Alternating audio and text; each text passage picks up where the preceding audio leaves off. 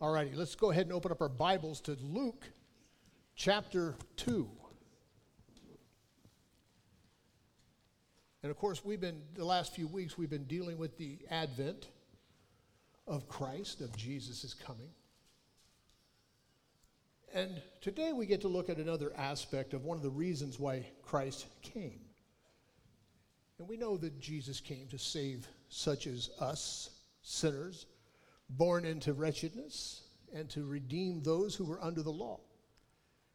But there's other reasons. And so I've entitled this sermon, Other Sheep. So let's read. We're going to pick it up. I want to draw your attention to verse 21 through 24 starting. And when 8 days were accomplished for the circumcising of the child, his name was called Jesus, which was so named of the angel before he was conceived in the womb. And when the days of her purification according to the law of Moses were accomplished, they brought him to Jerusalem to present him to the Lord. As it is written in the law of the Lord, every male that openeth the womb shall be called holy to the Lord, and to offer a sacrifice according to that which is said in the law of the Lord, a pair of turtle doves or 2 pigeons. Many people have wondered, and maybe some do too even now, why 8 days? It's kind of a twofold reason. The first one is very physical. A baby has the ability to coagulate blood on the 8th day, which in God knowing that, of course, put it in there. But the main reason is actually found in the book of Leviticus, and it's in chapter 12. I'm going to read it for you. There in verse 2, he says, "Speak unto the children of Israel, saying, if a woman have conceived seed and born a man-child, then she shall be unclean 7 days, according to the days of the separation. For her infirmity shall she be unclean. And in the 8th day the flesh of his foreskin shall be circumcised." So, the fact that Joseph and Mary submitted to this particular rite shows that they were devout Jews. They were sold out. They were obedient to the word. But because they submitted to it, in course, obviously, Jesus was actually submitting to it himself, even in his birth, which I think is amazing when you think about it. Now, some will say, well, all Jews kept the law. I got news for you. Not true. And at this time, I want you to turn with me, if you will, to Exodus chapter 4, starting with verse 22. I want to point out to you that Moses, the very one who would ascend Mount Sinai and bring the law to the nation of Israel in his years before, of course, was a man who walked in disobedience as far as following the direction that God had long before given them before it ever turned into a law. Look at with me, if you will, in Exodus chapter 4, verse 22. It says, "And thou shalt say unto Pharaoh, thus saith the Lord, Israel is my son, even my firstborn." If you're taking notes, you need to make note of that. Israel is my firstborn. I love that. Israel is my firstborn. "And I say unto thee, let my son go, that he may serve me. And if thou refuse to let him go, behold, I will slay thy son, even thy firstborn. And it came to pass by the way in the end, that the Lord met him," that is Moses, "and sought to kill him. And Zipporah took a sharp stone and cut off the foreskin of her son and cast it at his feet and said, Surely a bloody husband art thou unto me. And so she let him go, and then she said, a bloody husband thou art because of the circumcision." I find it interesting personally that God chose Moses as an instrument through which he would deliver his firstborn, Israel, from the bondage of Egypt before he was consecrated as a prophet unto God, at least as he would become later. God called Moses at a time when Moses was walking in rebellion. Now, it's not in my notes, I'm going to give it to you for free. God called all of us when we were in rebellion to him. The whole world is in rebellion to him. Last week we talked a little bit about the fact that men, when we're born into this wretched state. You know, people wonder, what makes a man a sinner? His birth makes him a sinner. The fact is, sinning does not make a man a sinner. You sin because you are one. You do what you are, which is why we need a Savior, which is why we needed deliverance. So God calls us, even while we were yet sinners, the Bible said Christ died for the ungodly, for those who were in rebellion against God. So God calls Moses even in the Old Testament at the same time when he was walking in rebellion. Now there's often, I think, a point of confrontation in life with leaders that God has chosen, where he demands that they set aside compromise in their life before he will ever take them to the fruition of what it is that he has called them to do. I've had the great privilege of knowing many, many pastors and men who I really believe were seriously called of God and have done great things in the name of the Lord. And I've had them share with me the same experience, that they had compromise in their life when God called them into the ministry. God doesn't call the equipped. He equips the called. It isn't your ability that God's looking for. He's looking for your availability. So often, many people, I think, miss an opportunity to minister simply because they don't make the time. The prophet said, "Here I am, Lord, send me." I've had people say, "Well, what makes you so special?" Nothing. That's the beauty of the gospel. That's the beauty of being called by God. God uses nobody. Remember, Moses spent 40 years in Egypt thinking he was somebody, to spend 40 years on the backside of the desert realizing he was a nobody, to come before the burning bush at 80 years old, having God called him so he could show him that he takes a nobody to do something extraordinary. So once again, my wife was downloading these past sermons that I had done, and one of them I did was called "If You're Old, You're Ready." And I remembered it, and she was like, "What picture should I use for this?" Of course, it was an old man. I said, "That's appropriate." So often we think that churches, if they're not filled with young people, are a dying church. Not so, my friends. Not so. Do we need young people? Yes, we want to share the gospel with them, but we need mature believers in Jesus Christ who can stand up and who can take them under their wings and nurture them into maturity so that they in turn will be able to do the same down the road. Paul told Timothy, "I have taught you, brethren, so that you in turn might be able to share and to teach other men who are worthy also." So it's a great thing that we have a mature congregation. Moses was 80 years old when he finally came to fruition, but in the beginning, it wasn't that way. But he still, even in his 80 years, when he was that old, even at this time in his life, when God's ready to use and to do something great in his life, he had compromise in his life. How about you? You got compromise? Are you compromising something? Listen to me. If you want to see God do something great in your life, lay it aside. It isn't worth it. My friends, I'm telling you right now, I am sorely convinced that we are living in the last days. You can't, listen, was there ever a time in your life, whether you're sitting here or whether you're listening to me by radio, ask yourself, have you ever seen a time in history when men didn't know that they were men? When gender was actually a question? When you couldn't simply just look in the mirror after you got out of the shower and figured it out? Now you've got professors in college that argue the point. It's madness. It's demonic, I'm telling you. Why? Because the Bible says in the last days that they would depart from the truth. Not just the truth of the Word of God, but truth. Universal truth.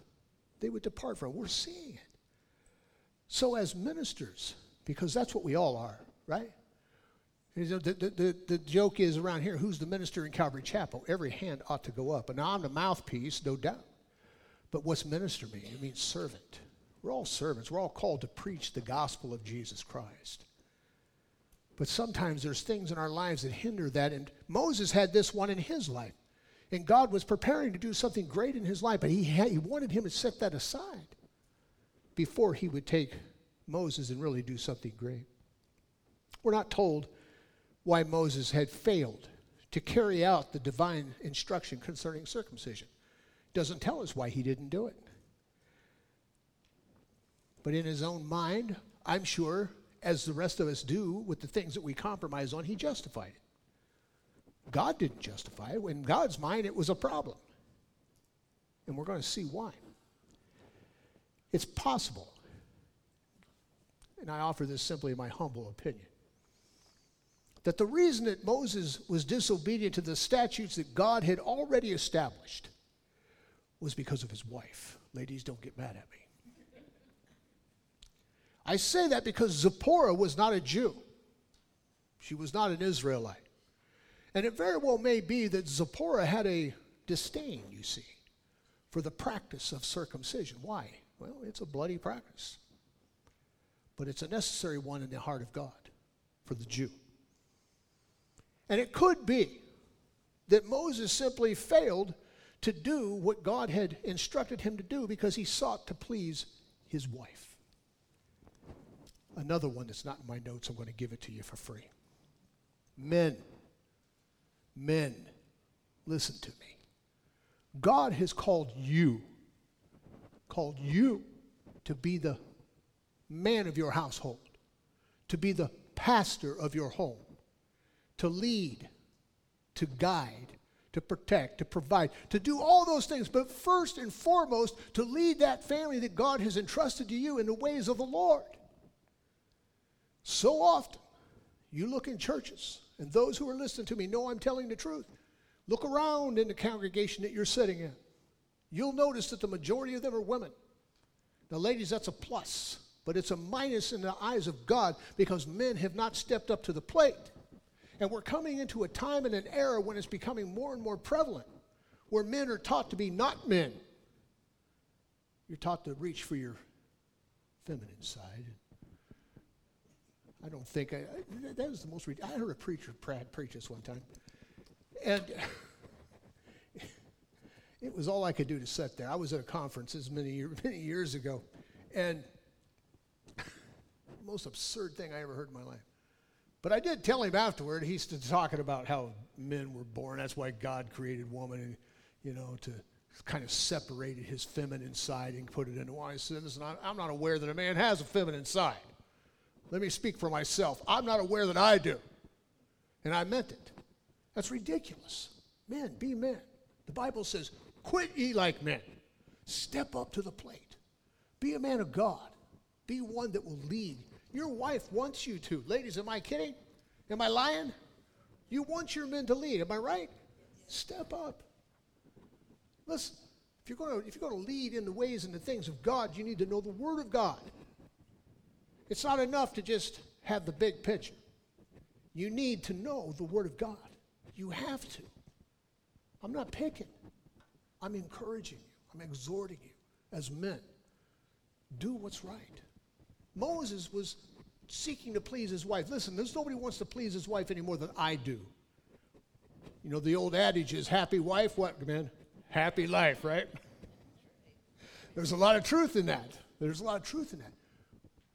But the bigger truth is that if you lead your wife in the happiness and the joy of the things of the Lord, then you'll know true happiness. Then you'll know what it is to walk in the fullness of what God has called you to do. So Moses, it's possible, I'm saying, that the reason he didn't do for his own son what God had called him to do was because he was seeking at that moment to please his wife, or at least at the bare minimum, not to upset her.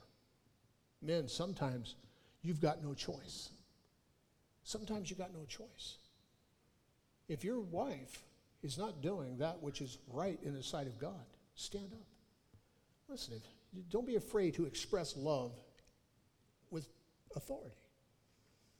Listen, the Bible says share due benevolence one to the other. No doubt we have respect. I respect my wife. My wife is I couldn't do ministry without my wife. I couldn't do it. I watch her laboring over things that just don't matter to me. I mean, do I know that the website's important? Yes, I do. You know, before we had like 37,000 people every month, downloading my sermons. Yeah, I know that they're important. But if I had to do it, it just wouldn't get done. So I appreciate what my wife does. Howbeit, I want to be obedient to the Word of God. I want to lead. I want to do what God has called me to do. Do what God's called you to do. Especially if you're a young husband. Especially. You've got years ahead of you. Moses was an old man by this time. And he still had compromise in his life. There were still things that God had directed him to do that he had not done. So if you want to see the fullness of God in your life, I don't care how old you are, and you're a married man, lead. But do that through the Word of God. Get into the Word of God and learn it. The Bible says, I've hidden thy word in my heart that I might not sin against thee. Do we screw up? Every day we do. But our desire is to do those things which is pleasing to the Lord. And to lead our families in the way of godliness. In the way of his word. So my point is Moses himself, even though he had not done what God had called him to do, he wasn't the only one, you see. He wasn't the only Jewish guy who hadn't circumcised his son. Yet Jesus himself, from his birth, was obedient in everything. Later on in his ministry, Jesus would say, I do always those things which please the Lord. Man, I wished I could say that. I know I can't. I want to, but in Christ, I know that I can.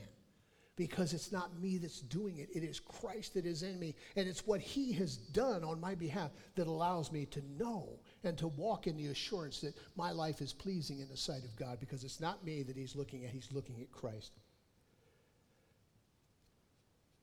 Moses did part of it, but Jesus did it all. The reason God had a problem with Moses, when you think about it. Why would God have made it such a big issue?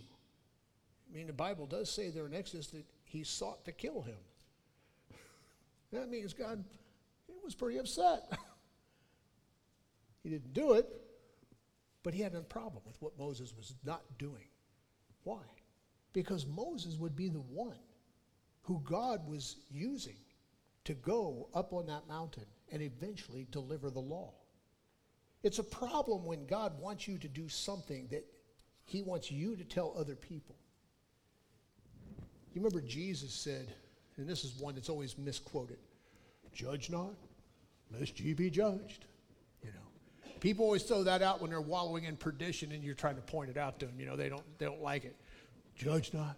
Well, that's not what he was talking about. Read on, my friend. Read on.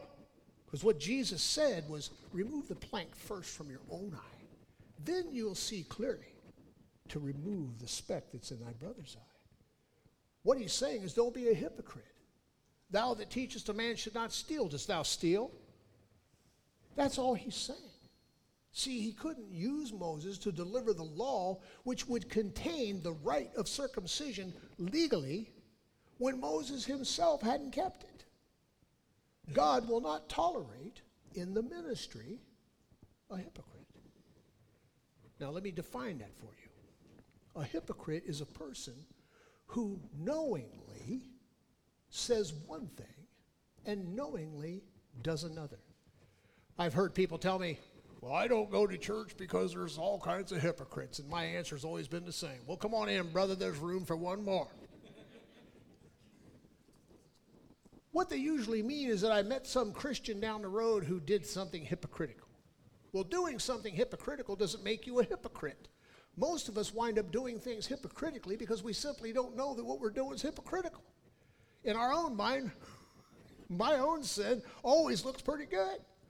It's your sin I have a problem with. That's not being a hypocrite. That's just being self-deceived. But when you knowingly, because what's the word mean in the Greek? It means actor, right? That's what it means. A hypocrite's an actor. So, he couldn't have Moses not doing something that God himself would later require for all of mankind at that time, the Jews, to practice. Thus, circumcision was an outward sign that one was in subjection to the law. Circumcision and purification ceremonies were also reminders that we are all born in sin. The psalmist said this in Psalm 51:5, "Behold, I was shapen in iniquity, and in sin did my mother conceive me." Now, Jesus obviously could have been excused from the rite of circumcision because he was not born in sin. His father was not Adam. He wasn't born of a man. His father was God. He didn't carry the DNA of sin. He had no sin nature. Thus, he lived a perfect, sinless life and could have been excused. But from a baby, Jesus began to identify with sinners, as he did in the rest of his life, in his baptism, in his death on the cross. Thus, it's clear to see that Jesus, who knew no sin, was already in his circumcision made sin for us according to the Scriptures. And only 8 days old, he was already being numbered with the transgressors. Mary had brought forth her firstborn son, a lamb without spot or blemish. Barely a week old, he had already begun to bear the sins of many. He began here in the temple and will continue every day of his life to lead a life of absolute obedience to the word and the will of the Father. Let me throw this in. Coming up, we're coming very close to the end of the year. And for all Jews around the world, we start looking forward to Passover. I love Passover. I can't wait to get back to where we can practice it properly and to share that. You know, we had it in the last place where we used to meet. We got to do it one time there, and it was a great turnout. So many people are blessed by it when they actually see how Jesus is, represented in all the elements of the Passover. But keep this in mind, that Jesus Christ, from the moment that he was a baby, he sat through 33 of them. And all 33 of those Passovers pointed him and to the cross and to all that he came to do. And think about it, as a child, as a young boy, Jesus would have been the one who was asking the 4 questions that are asked at every Passover. And he would have known that it was pointing him to the cross. That has always struck me. And it's just something about the Lord that causes me to love him even more. He was a lamb without spot or blemish. It's interesting to note that when Mary and Joseph presented Jesus at the temple, that they offered as a sacrifice 2 turtle doves. Back in the book of Leviticus in chapter 12, the law actually required that when a woman gave birth to a man-child, that a lamb, a spotless lamb, was to be offered, unless you were poor. And so it's kind of an eye-opener, an insight into the financial state, if you will, of our Savior. He was born into humble means, of people who were of humble means. So Luke goes on here, if you're following along, in verses 25 through 34, and he gives us a very interesting encounter with one of the temple priests who I absolutely love. Verse 25, it says, "And behold, there was a man in Jerusalem whose name was Simeon. And the same man was a just and devout." If you're taking notes, you need to make note of that. Simeon was a just and devout. The Bible does not use the word devout lightly. And when it's used, it's never used in a bad way. It's always used in a good way. Devout means pious. He was a godly man. And he was waiting for the consolation of Israel. The Holy Ghost was upon him. Keep it in mind, this was before the book of Acts. This is before the day of Pentecost. And so the Holy Spirit was only given severally as he willed at that particular time. But Simeon was one of those type of priests who had it. The Holy Spirit was upon him. And it was revealed unto him by the Holy Ghost that he should not see death before he had seen the Lord's Christ. And he came by the Spirit into the temple, and when the parents brought in the child Jesus to do for him after the custom of the law, then took he him up in his arms, and he blessed God and said, "Lord, let now thy servant depart in peace according to thy word. For mine eyes have seen thy salvation, which thou hast prepared before the face of all people, a light to lighten the Gentiles, and the glory of thy people Israel. And Joseph and his mother marveled at those things which were spoken of him. And Simeon blessed them and said unto Mary his mother, Behold, this child is set for the fall and rising again of many in Israel, and for a sign which shall be spoken against. Simeon was a man of God who waited for the consolation of Israel. It's an interesting word, consolation, here, because in the Greek it's paraklesis. It's not far from the word paraclete, which is also the Greek word which describes the act of the Holy Ghost, the comforter. So in this word here, it means comfort. He was waiting for the consolation or the comfort of Israel. Why? Because he knew the prophecy. He knew that the Messiah was coming, and the Lord had specifically told Simeon, you're going to see the one, the anointed one, the Christ, before you die. And so Simeon is an old man. He is a temple priest who performed circumcisions and all the other things that went along with it. But he wasn't a hypocrite. He was a devout man. A man who was filled with the Holy Spirit, and the Lord had spoken directly to him. So on this particular day, the Paraclete, the Comforter, the Holy Ghost, led Simeon into the temple to see the fulfillment that God had promised to him, that he would behold with his own eyes before his death the one who would bring comfort, not only to Israel, but really to the whole world. When Simeon saw Jesus, he took him into his arms. I love that passage. And it says, because even at this stage, Simeon was filled with his love for the Savior. Here's this old man who knew of the Savior. He knew of the anointed one, of the Messiah. He knew of him. He knew that he was coming. But when he saw him, he really knew nothing about him. He really knew nothing about his parents. He knew nothing. But at that moment he saw him, he loved him. And he took him in his arms. And man, he just fell in love with him. It made me wonder. It's like, here we are so many centuries later. And we claim that we know so much more about who Jesus was. And we do. We know so much more about his purpose and what he came to do. And we know so much more about his parents. And we know so much more. But do we love him anymore than this old priest who, when he saw him, he blessed the Lord. And it just broke his heart in a good way. That he was fortunate that God had blessed him so much that he would see the Messiah before he died.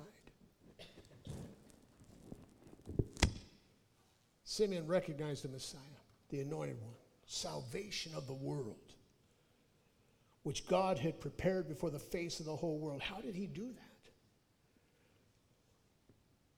Through prophecy. The scriptures had foretold the coming of the Messiah from the very beginning of time. It wasn't a secret. Simeon had been privileged to see this fulfillment. Now, Simeon declared in his statement that Jesus would be a light to the Gentiles and would be the glory of Israel. It's interesting when you think back there in Exodus 4 that God said that his son, his firstborn son, Israel. Remember, I told you to take note of that. God speaks of Israel as his firstborn son, which means that he had others coming. He had others coming. Now, some Bibles, some Catholic Bibles, remove the word firstborn. That's a whole thing about textual criticism. I'm not going to get into it. But let me say this. It's a bad translation to remove it. Why? The only reason they removed it, gang, is because the Catholic doctrine teaches that Mary was a perpetual virgin, that she was not the firstborn, that Jesus was not the firstborn, he was the only born. But we know that Jesus had brothers. James was one, Jude was one, there was others. We know this. So when he uses the word firstborn, it means something. It means that there's more to come. Israel, in Exodus 4, is God's firstborn. More to come is what it indicates. In John chapter 10, verse 16, it says Jesus was speaking to his disciples. And he says, other sheep have I which are not of this fold. Them also I must bring, and they shall hear my voice, and there shall be one fold and one shepherd. Man, I love that verse. Before the cross, my friends, most of you know there was only two types of people. There were Jew and Gentile. But after the cross, there was only the church, made up of Jew and Gentile. But the Bible's very clear that we're all one in Christ. There's neither Greek nor Jew nor male nor female nor Scythian nor barbarian. We're all one in the Lord. Because after the cross, that's what happened. Christ, the great unifier of his body, of his bride. Luke chapter 2, verse 10 and 11. He says, and the angel said unto them, fear not, for behold, I bring you good tidings of great joy, which shall be to all people. For unto you is born this day in the city of David a Savior, which is Christ the Lord. In just a few minutes, we're going to be singing a song, Silent Night. Within that song, it declares, Jesus, Lord, at thy birth. You see, when Jesus came, he came not only to save them which are lost, not only to redeem them who were under the law and in bondage and sin, but he came to acquire a bride. Thus he was and has chosen from among the Jews and the Gentiles a people who are after his own heart. We call them the church, the called out ones. Jesus calls them his bride. So the question I want to pose to you this morning, are you a part of the church? You'll notice in Exodus 4 that God said Israel was his firstborn son. Because in a very real way, Jesus is the product of the Israels. Paul said, what profit is there in being a Jew? Much in every way, he said, because unto them were given the oracles of God. And also because through them came the Savior of the world, the Messiah, the anointed one, the one that Simeon held in his hands and blessed the Lord that he got to see. Well, we've gotten to see him too. We know him better than most. We know him better than Simeon did. But it hasn't made a difference in your life, my friend. What difference has it made? Can you honestly say this morning that you're part of it? Are you part of that? Or are you still just a Gentile or a Jew? Or are you part of the church? The called out ones, the ones who have placed their faith and their trust in the Messiah, Jesus Christ, the one who has made us one in him.